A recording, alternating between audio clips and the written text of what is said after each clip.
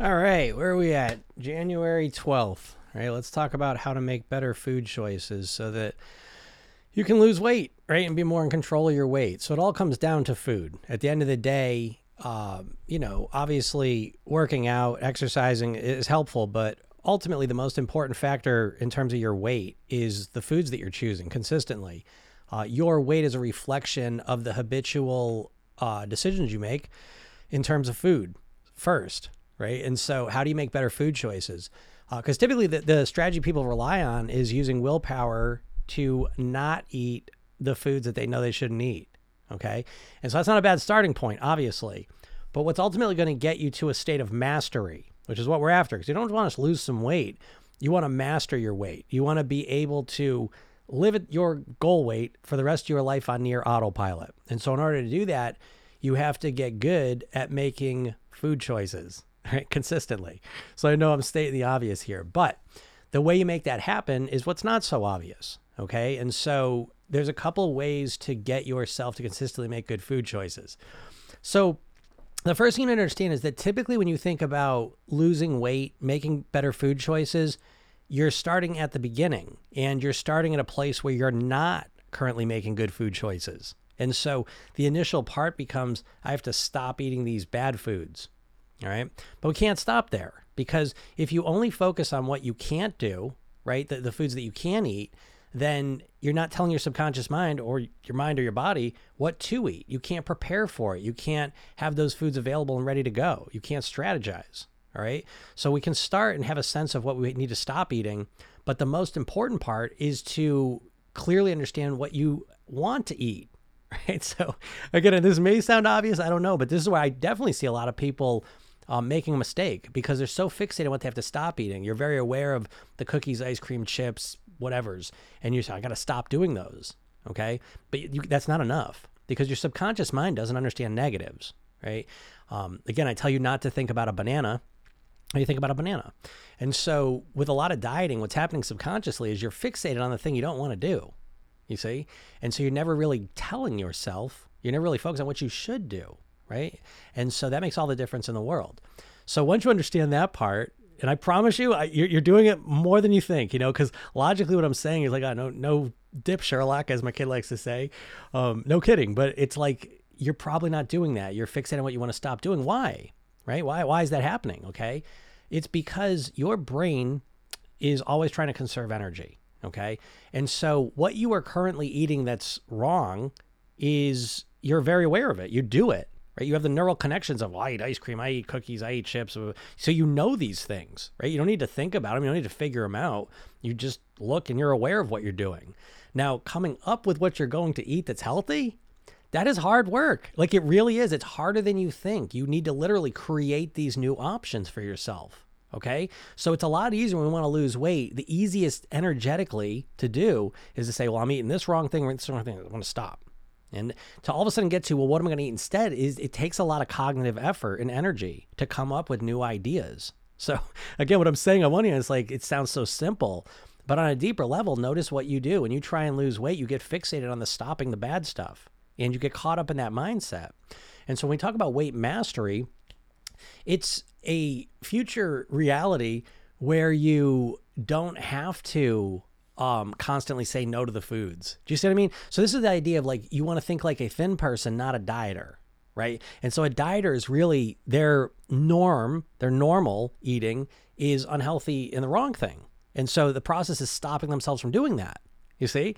But people get wrapped up in that. And that is why it's always so hard. That's why when you try and lose weight with a diet, you could be on it for a year and all of a sudden you kind of get off and you go right back to how you used to eat. Nothing changed, right? And this is partly because of that, because subconsciously the way you're approaching your weight loss with a diet mindset is one of saying no to the wrong foods. Okay. So the real focus becomes, what do I want to eat? What do I want to eat?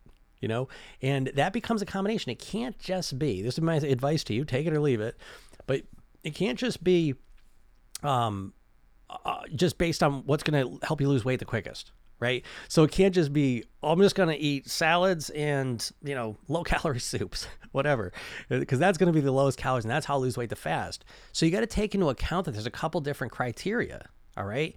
And before I go into those, let me just kind of make this point one other way. When you come up with your goal weight, just to start off there, you can't just pick a number. And a lot of people just kind of reflexively just pick a number. It's usually the same number they've been trying to achieve for years, decades, many decades. Okay. It says, I want to weigh X amount of pounds. And what happens is there's not a lot of meaning with that. And we can't just pick a number because our weight doesn't live in a vacuum, right? You have to live a certain lifestyle in order to achieve that weight. And so it's the same thing with the food. You can't just pick the food that's going to get you the fastest, best results the fastest. Now, I know it makes logical sense. That's what you'd want to do, right? Because you want to lose weight the fastest, you want to get the fastest results. So you're going to choose your food based on what's the lowest calories. And that's going to get me there, okay? But that's short-sighted. This is why I say you really want to reorient yourself with a better goal. The goal of I just want to lose some weight is a incomplete, inaccurate goal, because the truth is you don't just want to lose some weight. You want to lose the weight, and then you want to live at your goal weight for the rest of your life on your autopilot. A much better goal. And you need to articulate this goal to yourself to give your subconscious mind a more accurate direction of where you want to go, right? I just want to lose some weight is like telling your GPS, I just want to go to someplace nice. Bring me to the beach. What beach? You know what I mean? Like, be more specific and why. And so understanding that you want to get to your goal weight and then live the rest of your life there on near autopilot is much more what you actually want. But you've been wrapped up in that diet mindset. I just want to lose some weight. I just want to lose the weight. Well, what are you going to do when you get there? I'll figure it out then, And so we need to start describing what we want more accurately, in more detail. And so the truth is that you don't just want to lose some weight because you've lost weight in the past and you put it back on. Is that what you want to do? Of course not, right? So we need to, right from the beginning, start with a clear idea of what we're looking to accomplish, because the strategy you use to just lose some weight and the strategy you use to master your weight once and for all are two totally different things. And so even right here down to it, like, how do you eat better? Well, it becomes, we can't just pick the foods that are going to make the weight come off the fastest, right? Because that may be hard for you. It may be boring. You may not like it. It may feel like you're deprived. And if that's how you feel, you're going to have to force yourself to do it. And you'll only be able to do that for a little while. So it won't last. You won't be able to maintain it. And so what we have to do is kind of balance out here what foods are going to give us the results we want, but we also have to take into account what foods are relatively enjoyable, what foods are relatively easy to prepare and have ready for us. We got to take more into account of this. It can't just be the results. That's very short-sighted, and that's why you keep getting stuck on that hamster wheel of, you start a plan for a little bit, you're all into it, you're tracking every little thing, you're measuring every little thing, then you make a mistake, and then you're not doing any of it. And then time goes by, and you get all frustrated and worked up again, and you start another plan, do the same thing. You just keep repeating it, right? So how you do it differently here is that you start right from the get-go. Again, I want to lose the weight and keep it off for the rest of my life. And how can I eat in a way that's going to make that happen? So how do I choose, how do I make better food choices? So it becomes, what I'm trying to tell you here is that there's more of there's a philosophical aspect to it. There's the psychological mindset piece to it. It's not just me saying, there's not just tactics of how to make better food choices. It's not me just saying, oh, just write out a meal plan and follow it. So there's more to it. So someone says it's a lot of planning. I used to get lazy, but this time around I'm sticking to it. All right. So here's what I'm saying. If your meal plan, so I always say this is one of the more extreme things I say. I remember seeing a meal plan. It was like 30 days of meal plans for weight loss. And it was 3 meals a day for the month. And so it was 90 different meals. It was all different. Every breakfast was different for the entire month. Every lunch was different. Every dinner was different. Okay. So right off the bat, I don't think that's going to work. I don't think that's going to work for people, unless you absolutely love to cook and make new foods, right? But that makes you a real outlier because most of us are very lazy. We do what we did and we eat what we've eaten because we know how to make it. We know how to get those ingredients. We know how to prepare it. We're familiar with it. And so being familiar with something allows us to prepare those foods with a lot less energy. Okay. So how much energy it takes to prepare the foods has got to be part of your criteria of what you're even identifying as the best food options. It can't just be the best result. You got to have a more complete criteria for what makes the best food for you. Okay. And it takes into account how easy it is to prepare. How much do you enjoy it? How easy to take the ingredients. Right. And so, like meal planning, again, it makes sense, but even the meal planning, when you're meal planning, you want to try and reduce it to as few meals as you need. And so everyone's different with this, right? People have different requirements for how much variety they need, right? But let's start with breakfast, okay? Because breakfast starts, and typically that's the meal people care the least about, typically, right? And so if that's the case for you, if you kind of care about breakfast the least in terms of variety, you don't really care. It's not really the celebration meal compared to like dinner. And so if that's the case, what we want to do is we want to optimize breakfast. How healthy can you make it, right? How good can it be? And once you've identified some of those things, how many different options do you need? Right? How many different options of breakfast do you need? And for an average person, is 2, 3 is kind of an average. And sometimes, people need a little more. I need less. That's one of my superpowers. I don't really care about variety for breakfast Monday through Friday. So that makes it easy for me, kind of just always have those things there. And I'm on autopilot. I just eat it. And eating those foods, I know I'm going to feel good afterwards. Okay.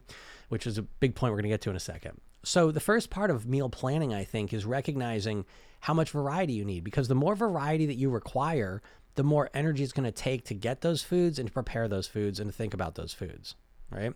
So I'm not judging it, and you shouldn't judge it either, because everyone's got different requirements for how much variety they need. It's a factor you got to take into account. If you don't take into account, it's going to affect you one way or the other, and you're going to wonder why, So again, I always say this rule, the number one rule I have for people when it comes to losing weight, there's no right or wrong. There's only what works for you.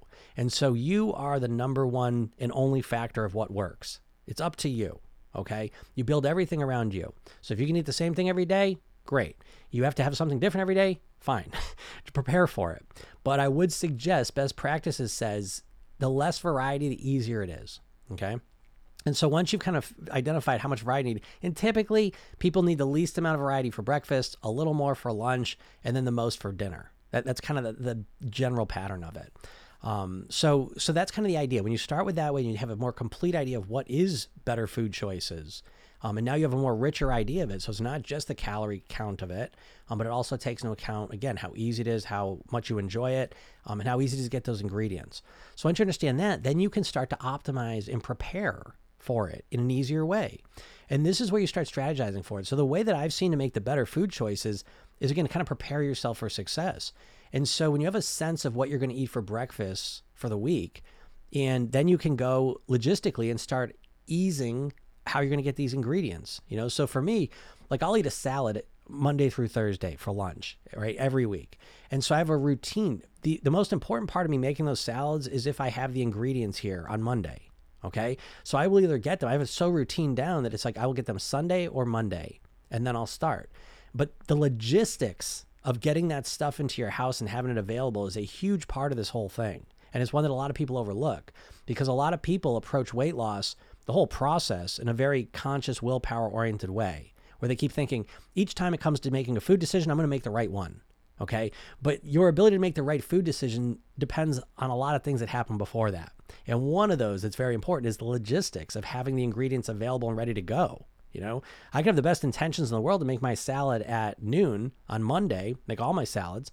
But if I don't have the lettuce, well, I can't do it. No. So now I got to go to the store. Now I got to get it. So I have to take into account the logistical piece of where I'm getting the ingredients. You see, this is why the less variety, the easier it is. No doubt about it. Now, again, you may want more variety, but you got to account for that, and take into account, where am I going to get these ingredients? When am I going to get them?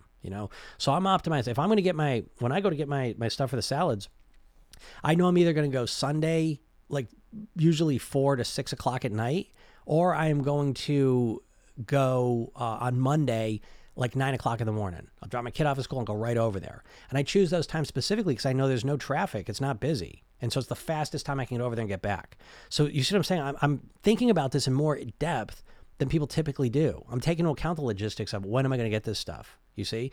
And so, because if it's busy, right? So if I have to go and it's like, a busy time, that's just one more thing that in the back of my head, I'm going to say, I don't feel like it's going to be too busy. I don't want to do it. You see, I'm trying to get rid of as many barriers as I can, so I'll actually do it. There's a lot of subconscious barriers to what you're doing and how you're behaving. You can't just approach this as a willpower thing, which is what you do because you're conditioned to think that way with the diets, right? You're conditioned to think that, okay, tomorrow's Monday, I'm going to start losing weight, but you have no plan. You have no real strategy. You have a tactic of I'm going to eat better. And you think you are magically, willpower-wise, going to force yourself and choose to eat the right choice every time. And that is 100% not how you operate as a human being. That's not how your brain's set up. And this is why you haven't been able to stick to a plan, because it takes so much cognitive energy to do it that you can't keep it up. You start out strong because you're really focused and motivated, but that willpower, that focus fades over time. And your subconscious programming never changes. Your subconscious programming is the programming that's keeping you at the weight you're at right now. And so you try, again, let this represent your subconscious programming, and it runs on autopilot, just runs automatically. And you try and use your conscious willpower to fight against that. That's the dieting mindset, And you can do this for however long you can do it. But at some point you get tired, bored, distracted, sick, something, and this kind of fades away. And this part just keeps running the way it always did, never changed. And again, this can go on for years. Like you could literally do this for a year, 2 years, and then you kind of whatever. And then this just goes right back. Why? Because you can't get rid of wiring. You can't get rid of bad habits, old eating habits. It stays there. Well, thanks for the rose. It stays there, and so what we have to do is we have to wire new wiring over it. All right. So making better food choices, again, in a simplistic way, it's about thinking more completely. Okay. It's taking into account that you're eating better can't just be making the right food choice in the moment. Oh, thanks for the rose. It can't just be making better choices in the moment, because you can't rely upon your conscious mind long term. It's just not gonna work. I mean, imagine if you had to remind yourself, you had to remember to breathe consciously, right? We'd all be dead, right? As important as air is, we'd all forget to breathe, We're not built to consciously be aware of every little thing we're doing. You're not built consciously to make every food decision consciously with awareness. You're not built that way. And so diets right off the bat, you're literally working against the way your brain is built. You're working against yourself. This is why it feels, doesn't it? When you try and diet, doesn't it feel like there's a rebellious part of yours as a part you're fighting against? Of course, right? Because you want to lose weight as much as anything in the world. I know you do. So what part of you is compelling you to keep eating the wrong food? What's going on there? Now, I know you probably don't have an explanation for this, but I do. It's, again, you have a conscious and a subconscious mind. Now, your subconscious mind doesn't want you to be overweight. Understand that. But what happens is your subconscious mind's just running programs that it's learned. And it just runs them on autopilot, just like tying your shoes. You learn that, and now you do it without even thinking about it. You can tie your shoes while you're watching a show. You're looking this way, talking to someone, you're tying your shoe. How are you doing that? You're not consciously paying attention to tying your shoe. So how's that happening, right? How do you get on a bike after 20 years and you can just ride it? You're not consciously talking yourself to the process. It's a subconscious program that you've learned, and there it is running. Well, all of your eating habits are subconscious programming, and so you've probably learned unhealthy eating programs that are in your subconscious mind now, and they just run on autopilot. So it's not that these programs want you to be overweight. It's that these programs just run because that's what you've learned. All right. And so the real secret to creating real weight change, and I talk about weight mastery, I like to make that distinction because, again, it's not just about weight loss. That's not what you want. What you want is you want to be able to master your weight once and for all, to live at your goal weight for the rest of your life, and to have it be automatic. So you can do it on near autopilot. You don't want to be focusing on food all the time, And so the only way to make that happen is to transform your subconscious mind, to put new programs into your subconscious mind, healthy programs that run automatically. That's the real secret. And so, again, it's the complete opposite of the diet mentality, where the diet mentality really is there's so many things wrong with it, and you're literally in a state of hypnosis when it comes to your weight loss. So you're not thinking clearly. But what you think about, and I say this to kind of bring some awareness to it, and to realize the main reason I do these calls right here is to kind of wake you up to the fact that there is nothing wrong with you. Because I know if you're watching this, there's a very good chance you've tried losing weight a bunch of times and it hasn't worked. And the way of the diet mindset is that if it doesn't work, you take the blame and you say, well, there must be something wrong with me. Look at all these before and after pictures following this plan. I'm not getting that result. There must be something wrong with me. There's nothing wrong with you. The problem is the strategy you're using is way inadequate. It's not meant to transform your weight forever. Understand this. I know I say this every day, but it's the diets are owned by all the big food companies. They're one and the same. Okay. Weight Watchers was owned by Heinz. Jenny Craig was owned by Nestle. Atkins Foods was owned by the same company that was Auntie Pretzels and Cinnabon. These companies don't want you to lose weight and eat less of their food. You understand? They want you to restrict calories for a little while in an inadequate way, blame yourself, because they know that leads you to eat more calories ultimately. And this is why all the diets just tell you what to do, but never show you how to get yourself to do it. They never have the mindset piece, And this is why you keep, again, you may try different diets, but the results are always the same, because at the core of every diet is them saying, okay, here's what to do. And then it's up to you to get yourself to do it. And the only tool you have is willpower. And it doesn't work because you're not built that way. You're not built to be 100% consciously aware of every food choice you make. There's way too much going on. Your conscious mind, your willpower is part of your prefrontal cortex. Your prefrontal cortex is about 10% of your brain. Your subconscious mind is the other 90%.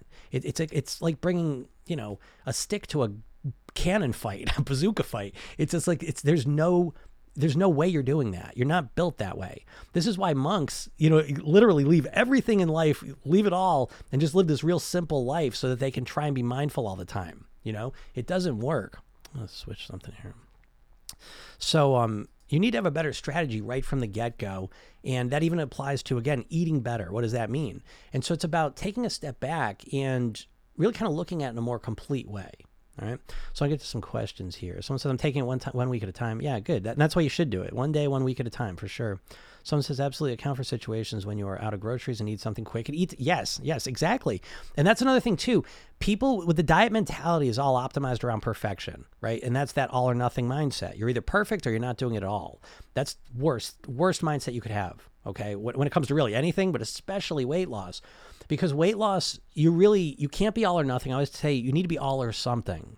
And it's that shift from being nothing to something that makes the biggest difference in your weight. Because you can only be all for short periods, bursts of time. There's too much going on in life. You can't just, unless you're like a bodybuilder or your livelihood revolves around your body, you get too much other stuff in life going on. You're never going to be all the time. You're going to be fixed. You're going to be motivated and excited sometimes and focused on it sometimes, but a lot of the time you're not going to be fixated and focused on it. So it's orienting towards how can I improve those times?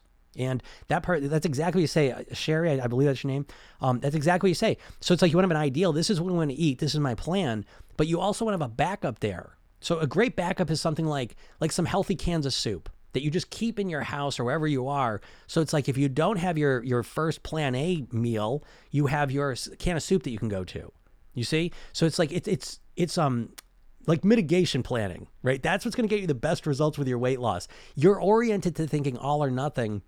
And so you're either perfect with your eating or you're not thinking about it at all. And it's about still orient yourself to being perfect. Great. But recognize that you're not going to be perfect and have strategies that are kind of a second place one. That's going to make one of the biggest differences in your whole weight loss. No doubt about it. Someone says techniques for eating out and making better food choices. Yeah. So the big thing with a restaurant, and I'll explain this in a different way than you've probably heard before. The best way to think about going out to a restaurant, and really this is all of your eating, but it's especially true when you go out to restaurants, is that you go into a hypnotic trance, right? The person you are right now, like at your house or when you're thinking about your weight and all the rest of it, is different than the person you become as you walk into that restaurant. And this is especially true if it's a restaurant where you have experience there, right? So if you go to a restaurant that you've typically gone to and overeaten at and order the wrong foods, you have to understand your subconscious mind does what it did. Right. So we basically, if we've done something in the past, and we've eaten a certain way in that restaurant before, there's a very good chance we're going to eat that way again. All right. And so when we walk into restaurants, we have this programming of overeating, of choosing the wrong foods. It's a celebration. It's a special occasion. Right. And so there's all these subconscious cues that kind of put us into a trance state, which we all go into trance states all the time. Okay. It's not unusual. You're not someone who doesn't go into trance states. You are in trance states all the time. It's the human condition. Okay. We always go into trance states. We're not consciously super aware of every little thing we do. You're like the opposite of that would be like being like a robot, like where you're just like, every time you have to do something, it's like, okay, let me calculate that. Let me think about it. You don't do that. You just run on autopilot. And your conscious mind just kind of sits on the top and just goes along for the ride. But you're running through your day on autopilot primarily, and you're eating 100% autopilot. What time you go to bed and when you go to bed, that's autopilot, And so you can consciously say, I'm going to do this, and then you don't do it. So how do you explain it? Right? You know what I mean? Like, so you have no explanation for this or no understanding of it. And so understanding your conscious, subconscious mind, that dynamic, that relationship is very enlightening because it starts to explain why you behave the way you behave. Right? Because you have no idea. Oh, I want to lose weight. I'm going to go out to a restaurant. Oh, geez, why did I order all that food? Oh, I did it again. Right? How do you explain that? If you're a conscious being who's just making logical choices, why would you do that? Right? Well, I have cravings. Well, what's a craving? Where's the craving coming from? You think it's just this physical thing in your body? It's not. It's your mind, and it's what you've learned to do. So if you've learned to go to restaurants and overeat and eat, extra, unhealthy foods, and I don't like to use the word unhealthy foods, but extra celebration foods, let's say. I get an appetizer. So if you're like one of these people, every time I go out to a restaurant, I get an appetizer, dinner, and dessert. That's what I do. And so all of a sudden you go and you say, I want to lose weight. Okay, we're going to a restaurant. You walk in there. If you don't get the appetizer, dinner, dessert, it feels weird, right? And so it's driving you to do the same behavior again. So when you go to restaurants, though, here's the key thing. And it's hard to explain this stuff because there's more depth to it. And so I don't want to just give you tactics because tactics don't work. It's got to be like a holistic approach and system. So one of the things I teach, so I have a program called Program Yourself Then. And so the first thing we teach is the Program Yourself Then technique, which is basically how to hypnotize yourself. I don't know how you would ever really create any profound changes in your life without understanding how to hypnotize yourself, because all hypnotizing yourself is. It's not this crazy weird thing. It's literally just being able to communicate and influence your subconscious mind, which is the part of you that's running all of your thoughts, feelings, and behaviors, your habitual ones. And so when you go into a restaurant, again, you're going into a trance, and you're used to going into the restaurant and overeating, choosing the wrong foods. And so I could tell you, like, drink a glass of water before you go, have a small healthy snack before you walk in the restaurant. And those are good tactics. They can work, no doubt about it. Problem is, you're not going to want to do those because part of your experience going to the restaurant is that it's a celebration. It's freedom from the diet. I can eat what I want, you know? So it's more of a mindset thing than anything else. And so what you want to do is you want to ask yourself, how do I want to feel when I go into the restaurant? What's the best version of me? Why do I want to lose weight in the first place? That's why it's so hard for me to kind of say this, because it's piecemeal. In my program, right, like there's a mindset blueprint, a lifestyle blueprint, eating blueprint. But the mindset blueprint's the most important one. And the first one we start was motivation, where you start to understand why you even want to do this. You know, when you're crystal clear on your motivation, it makes everything else easier. The second piece is the self-image. Okay. So the self-image is how you think about yourself. And so when you walk into a restaurant, the way you're thinking about yourself has a huge impact on what you're going to do. Right. And so again, you tend to think, okay, don't overeat, which is programming to overeat. So the real secret of walking to the restaurant and actually ordering the way you want to is to walk in there as the person who you truly want to be. If you were a person who was in control of their weight, you know, and so again, there's a lot of work you have to do to kind of get to this point. So when I'm saying this, it may or may not hit, but I'll just kind of give you the overview, and maybe it'll work, maybe it won't. But when you walk into that restaurant, who do you want to be? Right? How do you want to think? How do you want to feel when you walk in there? If you were your ideal self, who is crystal clear about why you want to master your weight, how important it was to you, and let's just imagine your motivation was cranked up to 100. Let's just imagine that for a second. I don't think you can do that without going through the blueprint, but let's just imagine it. And imagine you were a person who wanted to be healthy, felt good, felt in control of your weight. Now, if you were that person and you walked into that restaurant, how would you behave? How would you feel? How would you act? What would you order? How would you eat? You see? So again, this is you don't have any of the nuts and bolts of it, but that's kind of the first step I would take. And it's a way more powerful way, because every time you think about the restaurant, you're even thinking about it as you who overeats. You know what I mean? Like, it's so embedded into you that you can't even get away from it. This is why people can lose 50 pounds and they still don't feel any different. And they just put the weight back on. You see, the real secret to mastering your weight is to transform from the inside out into the person you want to be right from day one. And so it's a different articulated process. It's not just about losing weight. It's about becoming the best version of you that you can be. And we keep relying back on that, you know, so we keep going back to, who do you want to be? What's the best version of you?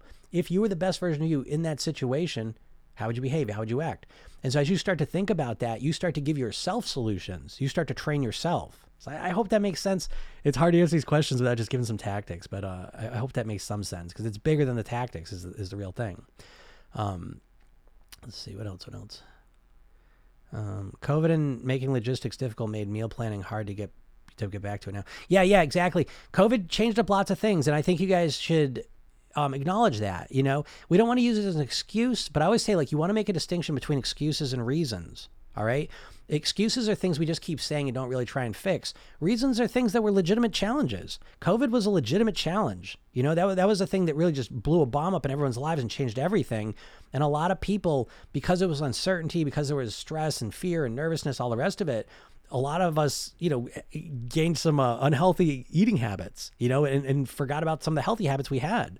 It happened to all of us, happened to me, you know? So it's about recognizing that and then readjusting, getting ourselves back to where we were, not back to where we were, but back to, not even back, but referencing what was working for us and then putting that into the future in a new way, if that makes sense. Because we can't go back. So things that may have worked for you in the past, may not work for you now, but you can still learn from the things that worked in the past, but you need to kind of update them to work for you now. I hope that makes sense.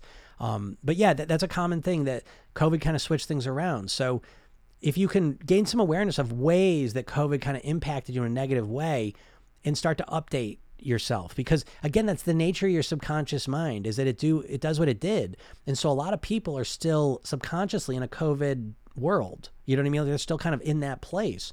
And so it's important to kind of wake yourself up and recognize, like, kind of calibrate yourself. Where's reality now? Where am I at now? How much is still of that still affecting me, and how much of that is no longer accurate, you know? And look at that honestly and kind of move forward. Because if we don't do that, we tend to just keep on running the COVID scripts. You know what I mean? Even though that's not, you know, it doesn't have to be that way anymore. Okay. Very important. Someone says, I got motivated to meal prep my salad by watching one of your videos. Thank you. That's awesome. I love that video was so inspiring for people. That salad routine for me was an absolute game changer. I've been doing that for a number of years now, but that has been, eating wise, that's been one of the best things. Before that, I used to make smoothies every morning for breakfast, and the salads to me are a whole level better for me. I absolutely love them, and that's a cornerstone of everything I do.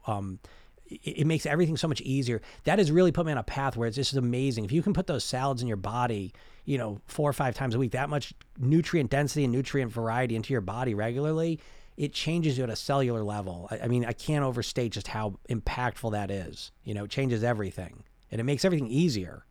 If you can get those salads into your body, it does its own thing. It has all sorts of residual effects, positive ones, and it'll change you in ways you can't even imagine, in positive ways. It makes everything else easier. So that's awesome. Good job. Do you put all of your salads together at the same time? If so, recommendations for salad storage. So what I do, and it's a little bit different than that video, I've tweaked things up a little bit since then. First thing is I do 4 days a week now, so I find like it's the same amount of salad. So I get like that big plastic tub.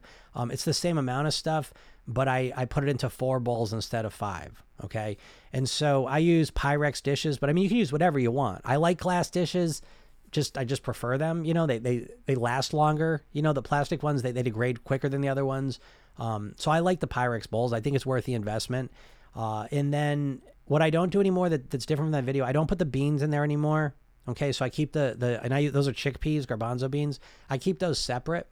And so I will have the salads made, and I do 4 of them. I make them usually on Monday. I make them Monday, and I'll eat that first one, and I'll put 3 in a bowl. I'll put the garbanzo beans in a different spot, and they last. They last totally fine. 4 days is no problem at all. You got to make sure the greens are dry. That's probably the most important thing. If the greens are dry, everything else is pretty good. Another tweak, and people wrote this, so I learned from some of the things. Tomatoes now, instead, I get a different tomato. I leave them out of the fridge. That's been a real game changer because they taste a lot better when they're not refrigerated. So that's really good, and I'll add those each day. So those aren't in the salad, but they didn't make any difference anyway, so they're not wet. But yeah, and so the storage, they last really well. Certainly for 3-4 days. Someone says, "What's your podcast?" Program Yourself Thin. So if you want to listen to my podcast, just search whatever podcast service you use.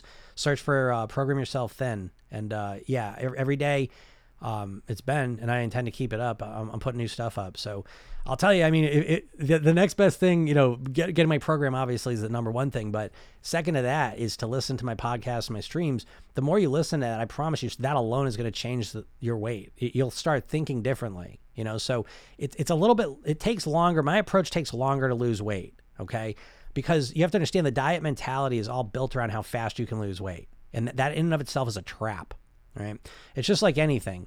Anything in your life that you want to learn, like actually learn, the more obsessed you get on shortcuts, the longer it's going to take you to learn it. Okay. So it's like, if you can let go of that idea, if you can have some patience in the process, that right away opens you up to more sustainable, strategic plans, but listening to me, I promise you, I will change the way, because I've been doing this very professionally for over 20 years. And so what happens is, not only am I a hypnotist and I'm using certain techniques conversationally to, positively impact you, but I'm just talking about good things. So even if I wasn't doing that, just talking about this different way of thinking about your weight and food and all the things we talk about, is going to impact you. Okay. It's going to have an impact because you're going to think differently. And it's a much more natural way to create the changes. And so my clients over the years, it's like, it's funny, I was talking about this today. So a lot of my clients will say, oh, I hear the gym voice in my head and that helped me out. And I tell you, I hear the gym voice in my head, but it's like, it's a coach. I call it the coach voice, right? And so I have the negative voices in my head too. I want to make that crystal clear. And so when I'm feeling depressed or angry or frustrated or whatever kind of unresourceful state I'm in, I am looking to develop and bring in my coach voice. That's what I was doing.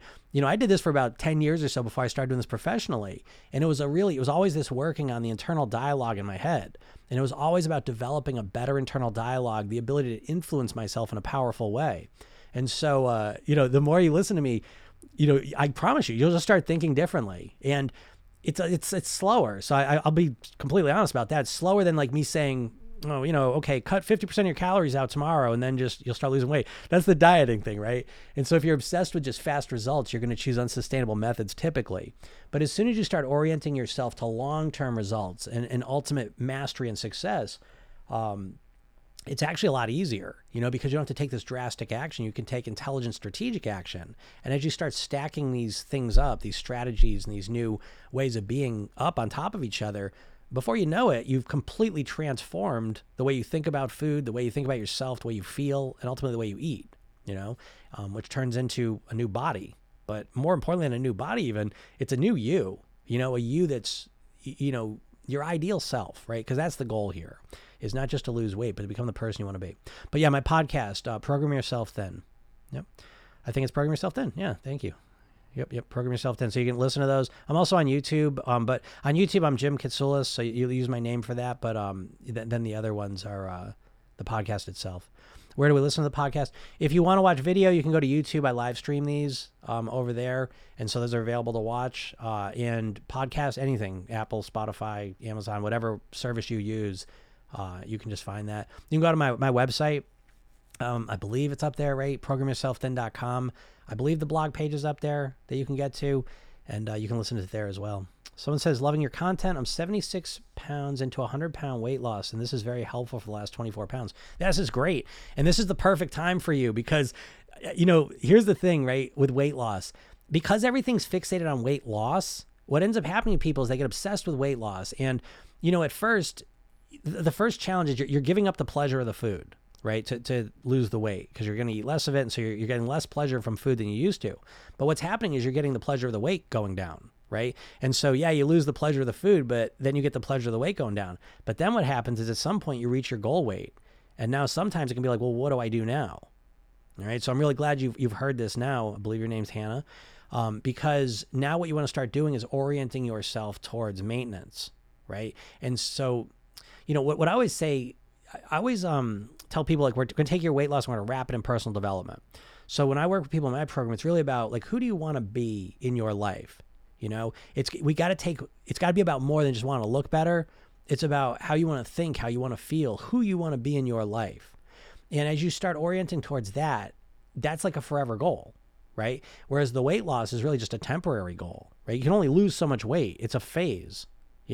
And so you want to start transitioning now into weight mastery because you're going to notice, I can almost guarantee you that as you get closer and closer to your goal, you start feeling a level of anxiety because you've gotten your success by fixating on weight loss, you see, but that's going to come to an end pretty soon. And so you've got to reorient your goal a bit. All right. It's very, very important to recognize that. Get these questions. Someone says, good evening. Good evening.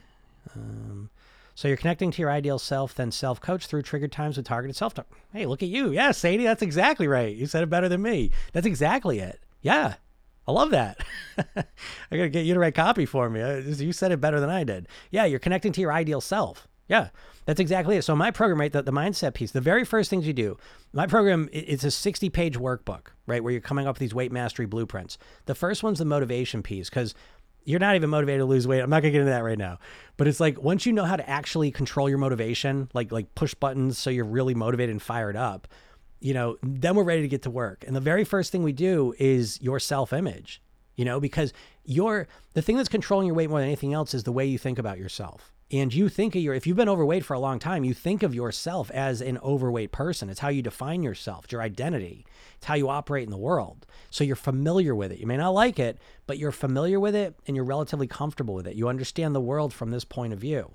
When you all of a sudden lose weight, you start to be like, well, who the hell am I now? And now all of a sudden it's an uncertain feeling. And while you think you want to lose weight and you do, subconsciously it feels very disorienting. And so right from the beginning, we need to identify who you want to be. Who's the ideal you? So because weight loss, so much of weight loss is about running away from who you are, right? Not wanting to be this version of me. And it's so fixed. I don't want to be overweight. I don't want to be overweight. I just want to lose the weight. I want to lose the weight. Well, what do you want to be? Who do you want to be? I don't care. I just want to lose the weight. I'll figure that out then. That's not going to happen. That's why people put the weight back on. I've done over 5,000 private weight loss sessions, right? And so I've had so many conversations with people that lost the weight. And I said, well, what happened, right? You were motivated enough to lose the weight. Well, what went on once you got there? And the main thing I heard, if I had to summarize it, people saying, I didn't feel like myself. You see, that's why we got to start with this self-image piece. The self-image piece, by the way, that came from Maxwell Maltz. He was a plastic surgeon back in the 50s and 60s. And he recognized, again, plastic surgery was a little different back then. It was more about correcting like real deformities. And so he would fix these deformities in people, but the people still acted as if they had them. You see, so the way we think about ourselves inside our mind is that having the biggest impact on what you're getting on the outside more than anything else. That's why as soon as we get through the motivation piece and you're ready to do the work, that's where the work begins. Who do you want to be? You see, I mean, how do I do it? Right? I've had the same weight pretty much for 30 years. It's like there's no weight loss anymore. So how do I maintain that motivation, that motivation to want to eat well and live well, to maintain this weight? It's because my motivation really has very little to do with the scale, or how I look. It has to do with complete, like, who I am. Who do I want to be? And so it's exactly like you said. Once I have a sense of who my ideal self is, right? Which most people don't, because again, you never sat down to craft your own self-image. You just basically absorbed it from the people around you, the experiences you've had. You never sat down in school and said, who do I want to be? What's the best version of me? Who am I and who am I at my best? Let me define that. What is that? Because that's what this process, that's what I've seen to be the most effective, is when you really know who your ideal self is and you keep referencing it. It's very much like one of the mantras in the program we talk about is like, what would the thin me do? Right? But that's modeled on that question, what would Jesus do? Right? And what was that question about? It was about elevating your thinking to a higher level so you could see things from a different perspective, right? You were connecting to your ideal self-image, just like you said, Sadie. And so when you're doing your bad behaviors, right? When you're sabotaging yourself, you're not connected to your ideal self. You see? You're connected to a different self. And so a lot of what we do in my program is practice connecting to that ideal self. And this is why it's important to understand that your weight loss is less about learning more information. It's much more about reinforcing good things, what you already know. Just like anything else you would learn, a musical instrument, a language, a sport, anything that you would learn that's like a skill that you have to do with your body. It's less about all the information. It's more about just practicing it and getting the muscle memory of it. And it's the same thing with weight loss. It's less about knowing what food you should eat. And it's more about how can I think, feel, and be and act like the person who I want to be. And so that becomes the process. That's why my approach to weight mastery is an inside out process. That's why I don't just give you tactics and, just do this and eat this and say that. That's not enough. It's this holistic inside out approach. It starts with, just like you said, Sadie, connecting to your ideal self and using that self as your main guide. That's your main guide. Okay. More than me, more than anyone else. That main guide you want to listen to is this ideal you that's inside of you, right? That's where the wisdom comes from. And that's the part of you that you develop so that it starts hypnotizing you. Because you're always getting hypnotized. We always say in the hypnosis world, you are your own best or worst hypnotist, because you're up in your head talking to yourself 24 hours a day. And that's what's more responsible for your results than anything else. You have no sense of this probably, and you have no ability to get it to be positive. And that's what I help people do. And it starts by identifying this part that's already within you, this sense of who you are at your best. And it's about nurturing and cultivating that version of you so that you become that version of you inside first and then outside. Okay, so I hope that makes sense. It's a completely different approach, but it makes a lot better. I love the salad. Yeah, it does. I felt the difference. Yeah, the salad makes such a difference. I mean, here's the thing with the salad, and this is what when I started with it, I started the salads during lunch right after I'd read the book, How Not to Die by Dr. Greger. And that was an amazing book. You really ought to read that. It was very, very powerful to me. And I started to recognize the importance of nutrient density and variety in my life. And I started thinking to myself, what would I feel like? What would be the impact if I was nourishing myself so completely for a year? I mean, what would happen? You know? And it's like it's like, you know, because do you like taking vitamins? I don't even know. You value vitamins, you don't, but it's like it's beyond any super vitamin. You know what I mean? It's like, how much good stuff can you put in your body and what's the impact of that going to be? You know, it's like, how can you not be curious about what your potential is? You know, if you really nourished yourself, you know, and I can tell you, it's incredible. I mean, it's a level of energy, of focus, clarity, satiety, right? I'm satisfied. The salads are so satisfying because there's so much fiber and so much micronutrient I'm putting in my body. I think people are micronutrient deficient as a whole. And so just like when you don't get enough calories, what happens? Your body has mechanisms to send you a hunger signal, right? So if you don't eat enough, what happens? You feel hungry. Okay. But what happens if you don't get enough micronutrients? Why wouldn't your body send you a signal to eat more? When you're thirsty, your body sends you a signal to drink more, right? And so it's like your body is always looking to create this homeostatic thing. So it's always signaling you to do things. And if you're not eating enough micronutrients, I think a lot of your hunger is that. It's that your body's signaling, because your body thinks you're going to eat stuff. Your body's still an evolutionary brain, right? So your brain's still an evolutionary thing. Your brain still thinks that when you eat, you're eating natural, healthy foods. You're in the natural world. It hasn't caught up with the fact that you can eat just trash, right? No micronutrients in it.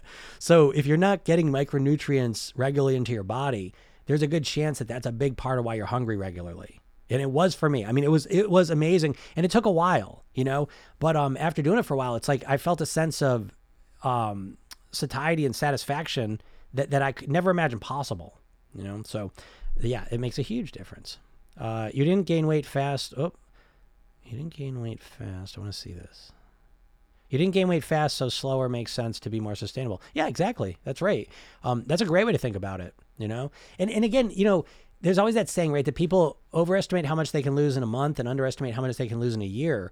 And I think that there's something to that. And I think if you're just, because I'm telling you, one of the big traps of weight loss is that you trade the pleasure of the food for the pleasure of the weight loss. Okay. And the problem is that, what are you going to do once you've lost all the weight? You know what I mean? Like I think from day one, you really got to be thinking about your maintenance, your long-term success, you know?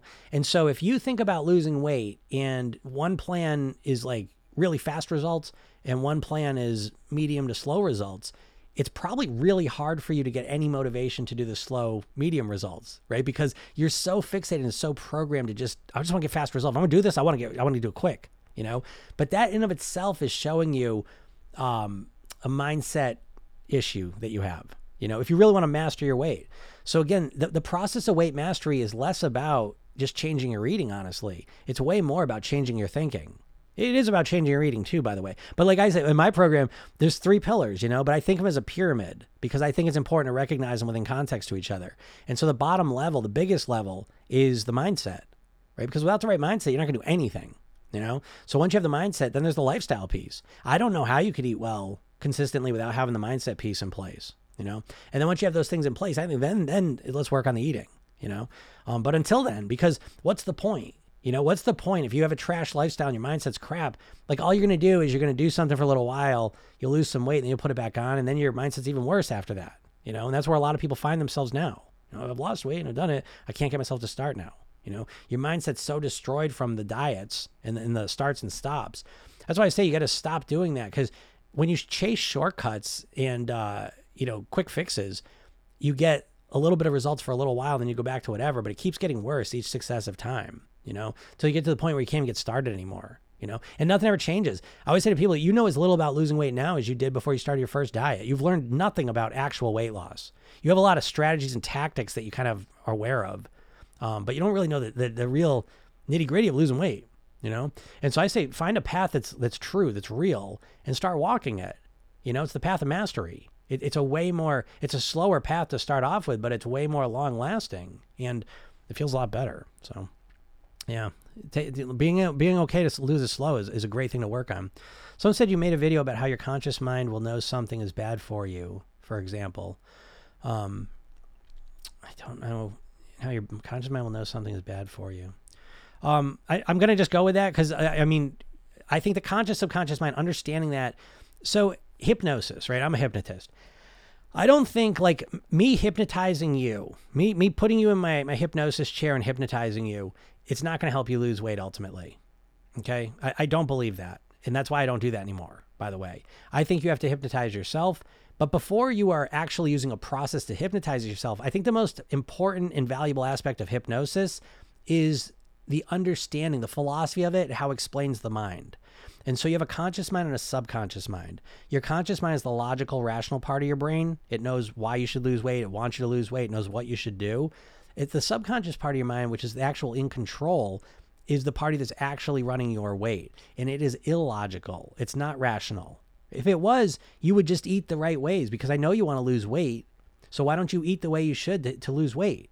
Right? If you were purely rational and logical, you could be like a robot and you could just type in the morning what you were going to eat all day. And then you would just do it because that's what your programming was, right? You would just do it. The problem is you could type that in now as a human. And as it got closer to actually do that, some part of you says, I don't want to do that. Well, what part of you is that? How do you explain it? And the truth is you have no explanation for this. You just think, well, I just need more willpower or there's something wrong with me. Very vague, unspecific examples. And that's why you can't fix it. And so I think hypnosis gives you a starting point. I think it's the most practical and useful explanation for how your brain works. And I don't know, like hypnosis, to be honest, is not the smartest people in the world don't seem to study hypnosis and write books about it. I'm just going to say that, you know, like professors and scientific teams don't seem to really like do a whole lot with hypnosis, right? They focus a lot more on psychological theories. But I don't think those theories really explain practically how to change your behavior. You know, there's cognitive behavioral therapy, which is getting in the ballpark. But in terms of like practical strategies to actually change how you think, feel, and behave, I don't know. What are you going to do? And so I think hypnosis doesn't, because the problem with hypnosis is people think someone's going to do it to you. And right off the bat, that's a problem because A, you're never going to let anyone really all the way in, most likely. B, if that does happen, because I've done this where I hypnotize someone and they completely change. The thing is, they're super suggestible. Well, tough, because we live in a world of hypnotic suggestion.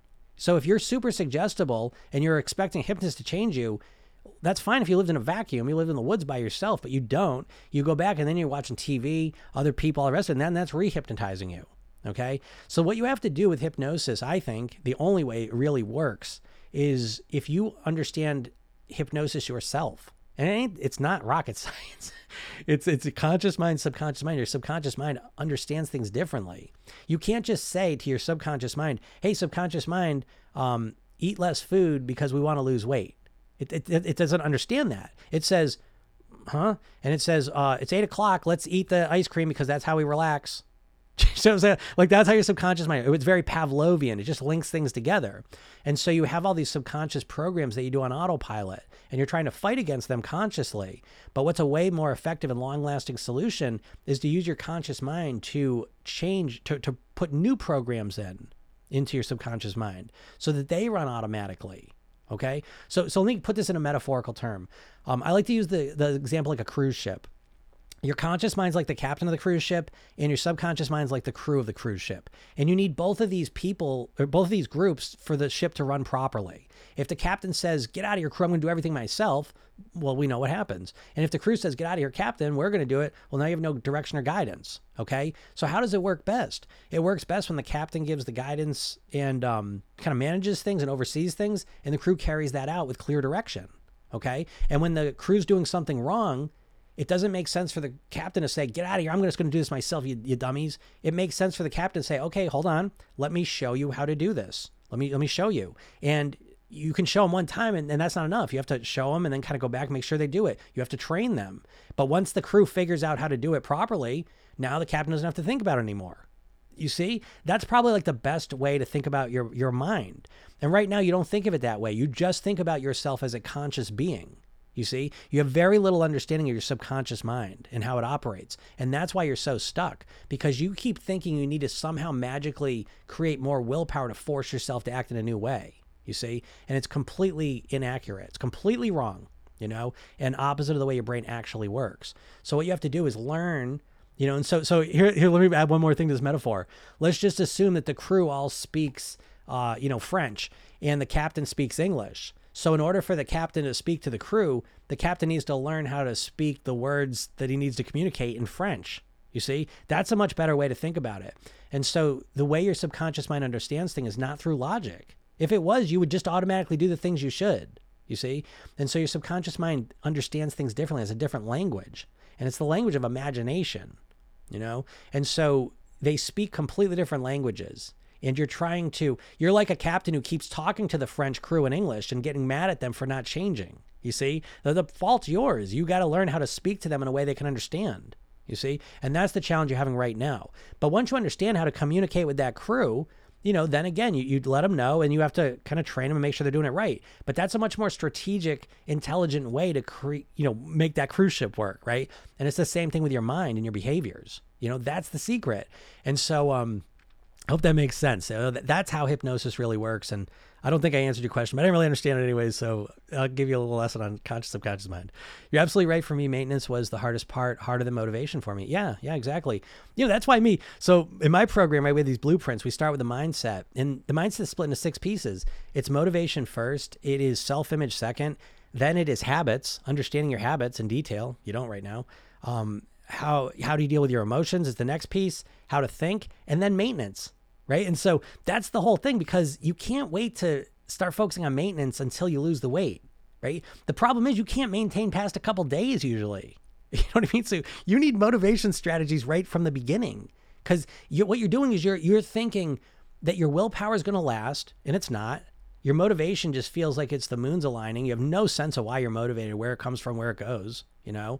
And so you need to have motivation maintenance strategies right now. You know, right from the beginning. You need to start day one with maintenance strategies at the ready. You don't want to just lose the weight, because what you're relying on is the excitement of the weight loss. And that fades, that goes away, because you stop losing weight at some point, you know? And so it really is a combination of motivation and maintenance. That's why they're bookended like that, right? Imagine that. Imagine a weight loss program that starts off with motivation and ends with maintenance, right? And it just shows you right from the beginning how to do that stuff. Like, it's crazy. Because again, I ain't the brightest guy, but it's like, I don't know how all these diets and these weight loss plans just miss the most obvious stuff. It makes me nuts, you know, which it's fine, but it bums me out, because people are, well, they're not getting the results they want, and they're literally dying. You know what I mean? Like weight loss to me is life and death, you know? If you're overweight or obese, you know, your lifespan is going to be shorter than someone who's not on average, you know? So it's literally life and death. And then it's the quality of life before all that happens. And, you know, people want to lose weight so bad, but they're just stuck in this loop of, I can't do it. And it's such a negative space, you know, it bums me out so much, you know, which is why I do these. I'm trying to help people, you know, eating ice cream, but yet you eat it. I don't know what that means. Because of your subconscious mind, like, yeah, eating ice cream, but yet you eat it because your subconscious mind likes it. Yeah, exactly.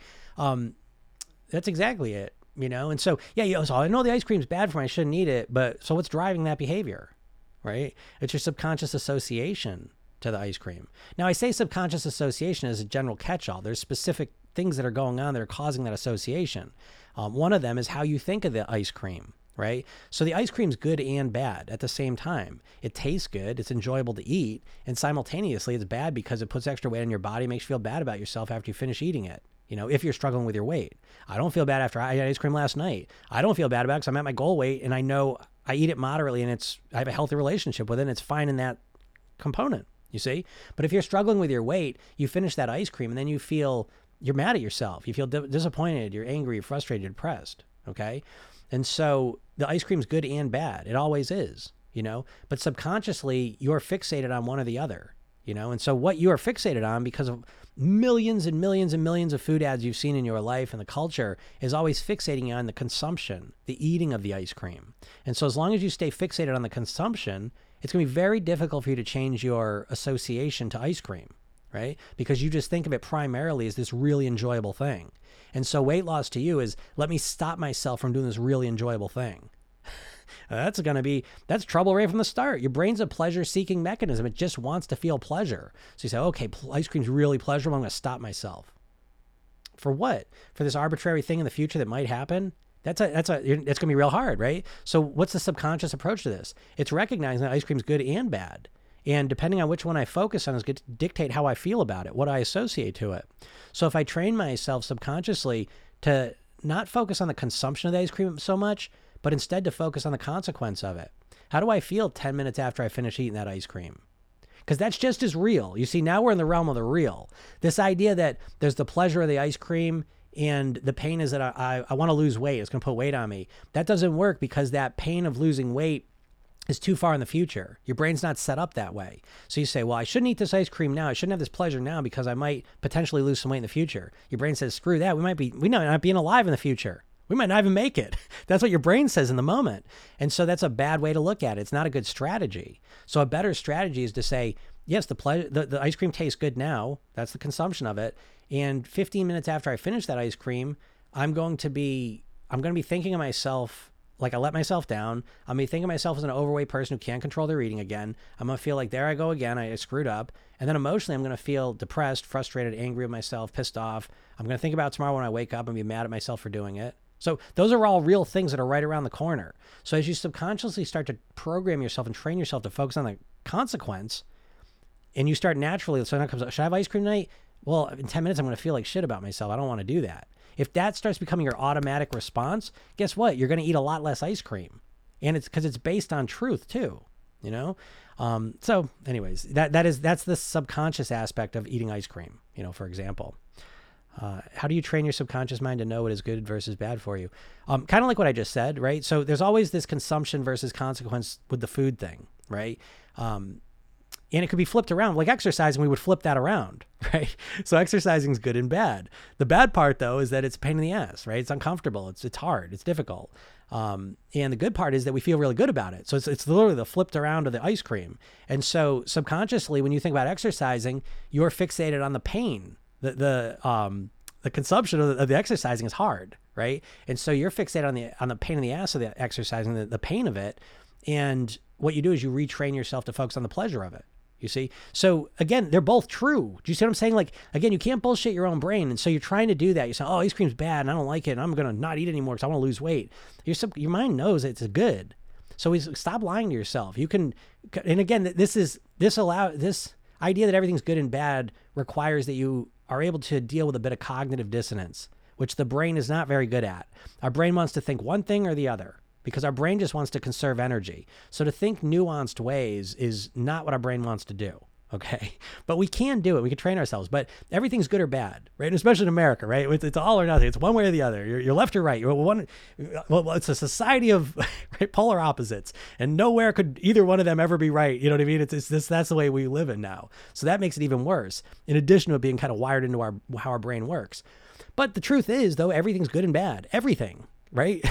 And so it's like, if you can get on board with that, understanding that makes everything else a lot easier, because instead of trying to lie to yourself and say, oh, ice cream's really bad, you can say, no, it's good in this way. When I eat it, it's good. And the consequence of it is bad. And when you start looking at it that way, you start realizing, you zoom out a little bit more and you realize that consequence phase is infinitely longer than the consumption phase. Right? Now, you do this already because you're probably not like a drug addict, most likely. And when you think about someone being a drug addict, you naturally and automatically do this. You're oriented towards the consequence phase when it comes to drugs, right? Hey, listen, I get the sense that heroin's pretty enjoyable. It seems like when you do heroin, it feels pretty good. That's the story, right?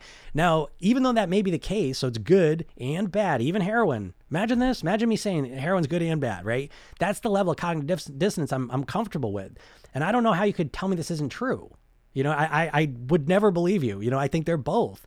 And I think recognizing they're both frees you up. It gives you power, because now you can say, which one do I want to focus on? They're both true. There's a consistent line of logic here. You see what I mean? And that feels good to the brain, you know, and that kind of works against the cognitive dissonance, and we kind of deal with it a little bit. So, yeah, heroin's good and bad, right? It feels good. If someone gives you something, you do something, I guess it feels pretty good. But what happens? You're so oriented subconsciously to focus on the bad, the consequence of the heroin, right? So that you don't even want to do it. Cigarettes, same thing. Clearly, cigarettes are good and bad. People wouldn't smoke cigarettes if there wasn't something good about them. Okay? So they're good and bad. And so how does a person go from being a smoker to being a non-smoker? How does that happen? The cigarette didn't change. Their body didn't change. What changed? Their mind, how they thought about, what they focused on. How does someone going from being an active heroin user to being a reformed heroin user, cocaine user, gambler, any addiction, how does someone go from being an active one to being a reformed one? What changes? It's not the substance. It's not their physiological body. It's not really their brain structure. It's not their genetics. Those things are all consistent and the same. So what changes? To me, it's their focus. They start living. When they're reformed, they start fixating themselves on the consequences that behavior has on their life. They start really obsessing on the consequences. And that allows them and supports them in making better decisions. And I think it's the same thing with the food. All right. So that's how you train yourself over and over again. Someone I saw that was the podcast on the podcast is Program Yourself Thin. And so these are streamed live to YouTube. You can watch those all there if you like watching video. If you like listening to audio, they're on all the podcast services. Yeah. Program Yourself Thin. Thank you very much. I was saying like Jay Lauren. I was wondering, is your name Lauren? Is your last name Lauren? But thank you. Thank you for letting them know that. Someone says, I got rid of large sizes. I can visualize myself in my jeans and small tops that once fit. Sad. I don't understand. I got rid of large sizes. I can visualize. I don't understand that question. Say it again if you get. I'm misunderstanding. I don't want to talk about something. I feel like I'm misunderstanding. Someone said I learned higher self-coaching through meditation. It was amazing, but I fell back into familiar. Yeah, and listen, it's that's the path of mastery. You know what I mean? And I think that's why I use that phrase weight mastery, because I want to get you off of weight loss as much as possible, and I want to get you into the mindset of mastery. So it's like I play guitar, and it's like it's a never-ending process. And so some people get intimidated by that or scared. They just want, like with dieting, right? It's not a path of mastery. It's someone saying, here's the plan and now just follow it. It's the opposite of mastery, and it doesn't work. So I think as you start orienting yourself, I think it's a mindset that's not well put out into the world. This idea of mastery, of constant never-ending improvement, just always getting better step by step, because we're conditioned we just want instant results. Just give me the plan, I'll follow it, and I just want to lose the weight. But it's like, once you lose the weight, it's like, then the work just really begins, to be honest. You know what I mean? So why not recognize that on day one? Don't be scared of it. Accept it, acknowledge it. It can be a little intimidating at first, right? But just calm down, relax, and say, okay, how do I want to proceed? Well, let's keep moving forward, because it can become exciting. It's like, for me, it's like the weight parts I've got down, but it's like each and every day, I'm always working on mastering certain aspects of my lifestyle, my eating, and just my mindset. And it's fun. You know what I mean? Like every little day, you improve a little bit here and there, and you never know when the big improvement's going to spontaneously happen. And it's like addictive, and it's fun, and it's exciting, because one thing that'll drive your brain more than almost anything else is a sense of progress. And I think that's a big problem with the weight loss, because the weight loss is defined as the progress stops as soon as you lose the weight. You know what I mean? And so there's no life after that. Like, well, what do? You keep following the diet? People they don't even think, I ask this question all the time to people, what are you going to do once you lose the weight? I don't know. I'll figure it out then. No, you won't, because you have literally no concept of what to do. You have no concept of how to live as a thin person. Being an overweight person who commits to losing weight for a little while is completely different than living as a thin person. And I'm here to tell you that now. And I know you already know it, because that's what you've experienced if you've lost any weight. And then you put it back on. It's not because you're broken. It's not because something's wrong with you. It's because you literally have no sense. You have no program at all in your subconscious mind of what it's like to live as a thin person. And so you lose the weight, because losing the weight is still part of being an overweight person. And so you lose the weight, and now you're like, holy shit, what do I do now? I don't even know myself. I don't know what I'm doing. You don't have that programming. I'm just here to tell you that. And it's a truth. I know it, because I've been doing this for 20 years. And so no one talks about it, but it's true. That's awesome, Sadie. That's a great technique. But again, that's what I'm saying. Like use that technique. The technique, it's like what Zig Ziglar used to say. People say motivation doesn't last, but neither does your cleanliness. So you got to shower every day. I just butchered that somehow, but you get the idea that sometimes we tend to think like, well, if I learn a motivation technique, well, that should just last forever, but it's much more about consistency, right? It's like guitar. I could learn a song, right? And it's like, if I don't keep practicing it somewhat, right? If I don't maintain it, then I will forget how to play it. Okay. So it's the same thing. So you start to develop that there's no that's why the hypnosis thing is completely wrong. Because people think like, I'm going to put a spell on them that's going to change them forever. And that's just not true, because you're a living being. You're constantly evolving and changing and growing. So you need to be there for the ride. That is why I teach self-hypnosis now. I'm here every day. I mean, constantly, I'm always, because once you understand hypnosis, self-hypnosis specifically, it's forever. Like you have an internal dialogue, right? You talk to yourself in your head, right? And that conversation is always relevant to what's going on in your life. You see? And things are always different in your life. Situations are new. So everything's always changing and evolving. Things aren't the same. And so you need to have the ability to adjust and adapt and, you know what I mean, kind of keep moving. And that can seem scary on one hand because you're kind of like so obsessed. You're so programmed to have the idea that like, well, I'm just going to fix this and it's going to be done. It's not going to be done. You're going to have to forever. I mean, for me, right, for example, they keep coming out with new foods, right? So it's like I could like eat some new. The biggest one I've had lately is like these spicy, corn chips. They're like these blue corn chips, Red Hot Blues or something. I think they're called. And they're like a year or two ago they came out, and I was like, those are like the best thing I ever tasted. So all of a sudden now it's a new thing I got to kind of deal with. You know what I mean? Like, and so we don't live in a vacuum. We always have to. You know what I mean? Like we got to get the ability to adjust and adapt and be flexible. You know? And so the fact that you learned that higher self-coaching through meditation, it was amazing, but I fell back into the familiar probably because you stopped using the technique so much, you know? And if that's not why, then maybe you need to optimize the technique more. Okay. But you're onto something there because I know that technique works, but you have to keep updating it, keep tweaking it and changing it. You know, it's like your car. It's like, oh, I got the oil changed. All right. Now I don't have to think about it ever again. No, you got to think about another 5,000 miles or whatever. You know what I mean? And so it's the same thing with us. We have to stay working on it. Yeah, so more work and get back on the horse. Yeah, exactly. It's always just getting back on the horse, which my Program Yourself Thin technique, my self-hypnosis technique I teach people, it's a combination of two techniques, the redo technique, rehearsal technique. Redo technique is about looking back over the day, finding one thing that you wanted to do that you kind of made a mistake with, you wish you did better, and learning from it and programming in your mind what you want to do instead. Because most people never learn from their mistakes, so they just keep repeating them, okay? So it's important to have a daily process. I do the Program Yourself Thin technique. Now, I don't just do it for weight loss anymore. I do it for a lot with my business, is one of the main things I focus on in terms of changing all the time. But I do it with being a parent I want to be, being a husband I want to be, like things in my life. I will use this technique all the time, right? It's an active thing. And I'm doing it specifically at night, right before I go to bed. And then I'm doing it constantly in real time as well. I'm constantly using hypnosis on myself to influence myself in the way that I want to. Okay. Very powerful tool. Why wouldn't you use it? You know, it's very, very helpful. How can you train your subconscious mind for weight loss?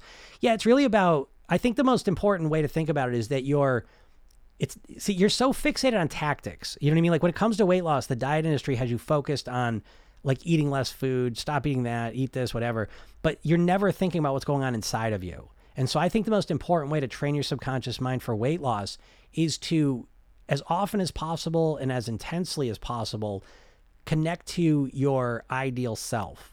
And so it's not just your thin self. It's the best version of you. When you're relaxed, when you're calm, when you're confident, when you're motivated, when you're focused on what's important to you in life, that's the best version of you. And it's about connecting to that as much as possible because you don't do that. That's again why I put this out there. I reoriented my business because I'm like, I just want to put all just free. I just want to be out there for people to hear this stuff because I was thinking to myself, I'm like, all my clients, I'm like, where do you get any positive programming from? You know, it's getting better now because there's podcasts all over the place, there's YouTube. And so people are able to get more stuff out there. But even still, I don't know, like in the weight loss world, I don't hear a lot of good stuff. I hear lots of tactics, lots of things you should do. And I hear very few people talking about how you get yourself to do it. And so that's why I want to get out there and just put this information, like every day I'm out here doing this because again, this is my mission. You know, this is life or death to me. I don't want you to lose weight so you can wear a bathing suit at the beach. I mean, that's a nice little bonus, but I want you to lose weight so that you can have extra years of your life with your family and with people that you love. I want you to live the best, happiest, longest life you can lead. And that's what it feels like to me. And so I want to put this information out there so I can keep on influencing you and getting you to think about weight loss differently. So there's a lot of ways to train your subconscious mind. I think using, you know, obviously my program, but listening to me is one way, putting positive stuff in there, educating yourself, consistently, you know, aiming yourself at the goal that you're aiming for is a powerful way to do it. Someone says invaluable info. Thank you. I'm glad you're enjoying it. Can you elaborate a bit on the what the hell effect? Yeah, what the hell effect. So that's unique to dieters. And why does this happen? I think it's because, in my opinion, the dieting mindset is a hypnotic trance that you are currently in. If you're trying to lose weight and you're struggling with it, you are literally in a hypnotic trance caused by the dieting industry, and it keeps you trapped. You know, it's a very limited way of thinking about things, and it's very, very illogical, right? The dieting mindset is very illogical. Doesn't make a lot of sense. When you pull out of it and look at it, you say, geez, that doesn't make any sense. Why is everyone doing it? Because everyone's entranced. And you're entranced because there's a lot of reasons, but one of the probably biggest ones is it's overwhelming. There's a million diets that seems different. but really they're the same in the sense that they're telling you what to do and you're supposed to just do it. The next one is that it's how many ads have you seen for diets over your life, And so they fixate you to think about weight loss in a very specific way. And it's very limited and it's very inadequate and incomplete. And so what the hell effect anyways? So why it caused I don't know. But the what the hell effect is basically they did a study where they brought people in, some were dieters, some weren't. And they basically had them go over their diet. They fed them milkshakes. I forget the specifics of it now. You have to look it up to get the real specifics. Long story short is that as soon as they had dieters and non-dieters, and when they both kind of overfed them a little bit, and when the dieters overate a little bit, they ended up way overeating, right? So they drank almost twice as much milkshakes as the people that are non-dieters. And basically all it means is this. It's the all or nothing mindset, right? And so when you're constantly restricting in this all or nothing place, right? Because it's like, it's all or nothing. It's perfect or nothing. And so the second they make a little mistake, they go overboard with it, right? Because really their motivation's coming from being perfect so they can get the fastest results possible. So the second they kind of overdid it, they feel like they totally blew it. So what the hell? What's the point? Doesn't matter now. I blew it by a little bit, so screw it. Because again, it's all or nothing. It's very black or white. And it's that way of thinking. That's a hypnotic suggestion that the diet industry's put into you. When you think about weight loss, you think about it in an all or nothing way, which keeps you trapped because you can't get good at anything if you're all or nothing, because the only way you learn is through a feedback loop of learning from your mistakes. And so probably one of the key reasons you can't lose weight is because you're either perfect or you're not, and you never learn. That's why I do the redo technique, so you can learn from your mistakes. All right. So again, look it up. You'll get a little more detail on it, but that's kind of the gist of it. Most people are only motivated once they see results. When I'm thin, it's easy for me to maintain. Yeah, exactly. So we want to get ourselves into a thin mindset right from the beginning, kind of create the person we want to be and start operating out of that version of ourselves. That's why I say my approach is an inside out approach. Think of yourself as a thin, healthy person now, even when you're overweight, and start referencing that person. Let that person guide you. It's the most effective way. Any pointers on someone going on a cruise? Yeah, okay, going on a cruise. I would say enjoy the cruise, okay? Don't worry about the food. Don't go crazy with it. So we have a strategy called minimize the damage. But don't go crazy with it, but also don't try and restrict yourself, because then you'll be really sorry. People that restrict themselves on vacations come back from and say, what did I do? And now they just have a long time of overeating to make up for it. So enjoy yourself. Drink lots of water. Put lots of healthy food in your body. Okay, so again, this requires you not to be all or nothing. Go on the cruise and enjoy yourself, but every opportunity you have to nourish yourself and put healthy food in your body, do it. And eat the crap, okay? But get healthy stuff in your body too. And again, minimize the damage is the key there, all right? Someone says, besides your podcast, what books, etc., to learn subconscious and self-hypnosis? I would say NLP, Frogs and a Princess is great. Use Your Brain for a Change is really good. I love NLP. Love the information. Thank you. Yeah, you're welcome. I love it. Amazing and very knowledgeable. Thank you very much. Thank you. Middle name. Oh, okay. Middle name. Got ya. Obsess on your consequences. Great strategy. It is. It's super. How does hypnosis help you lose weight? I kind of answered that. All right. I got to get out of here, but I would love to answer even a little of those questions. I got to go. But all right, I'm here all the time anyways. Usually kind of 1 to 3-ish is the general time. So have a great day, everyone, and I'll talk to you soon. Bye.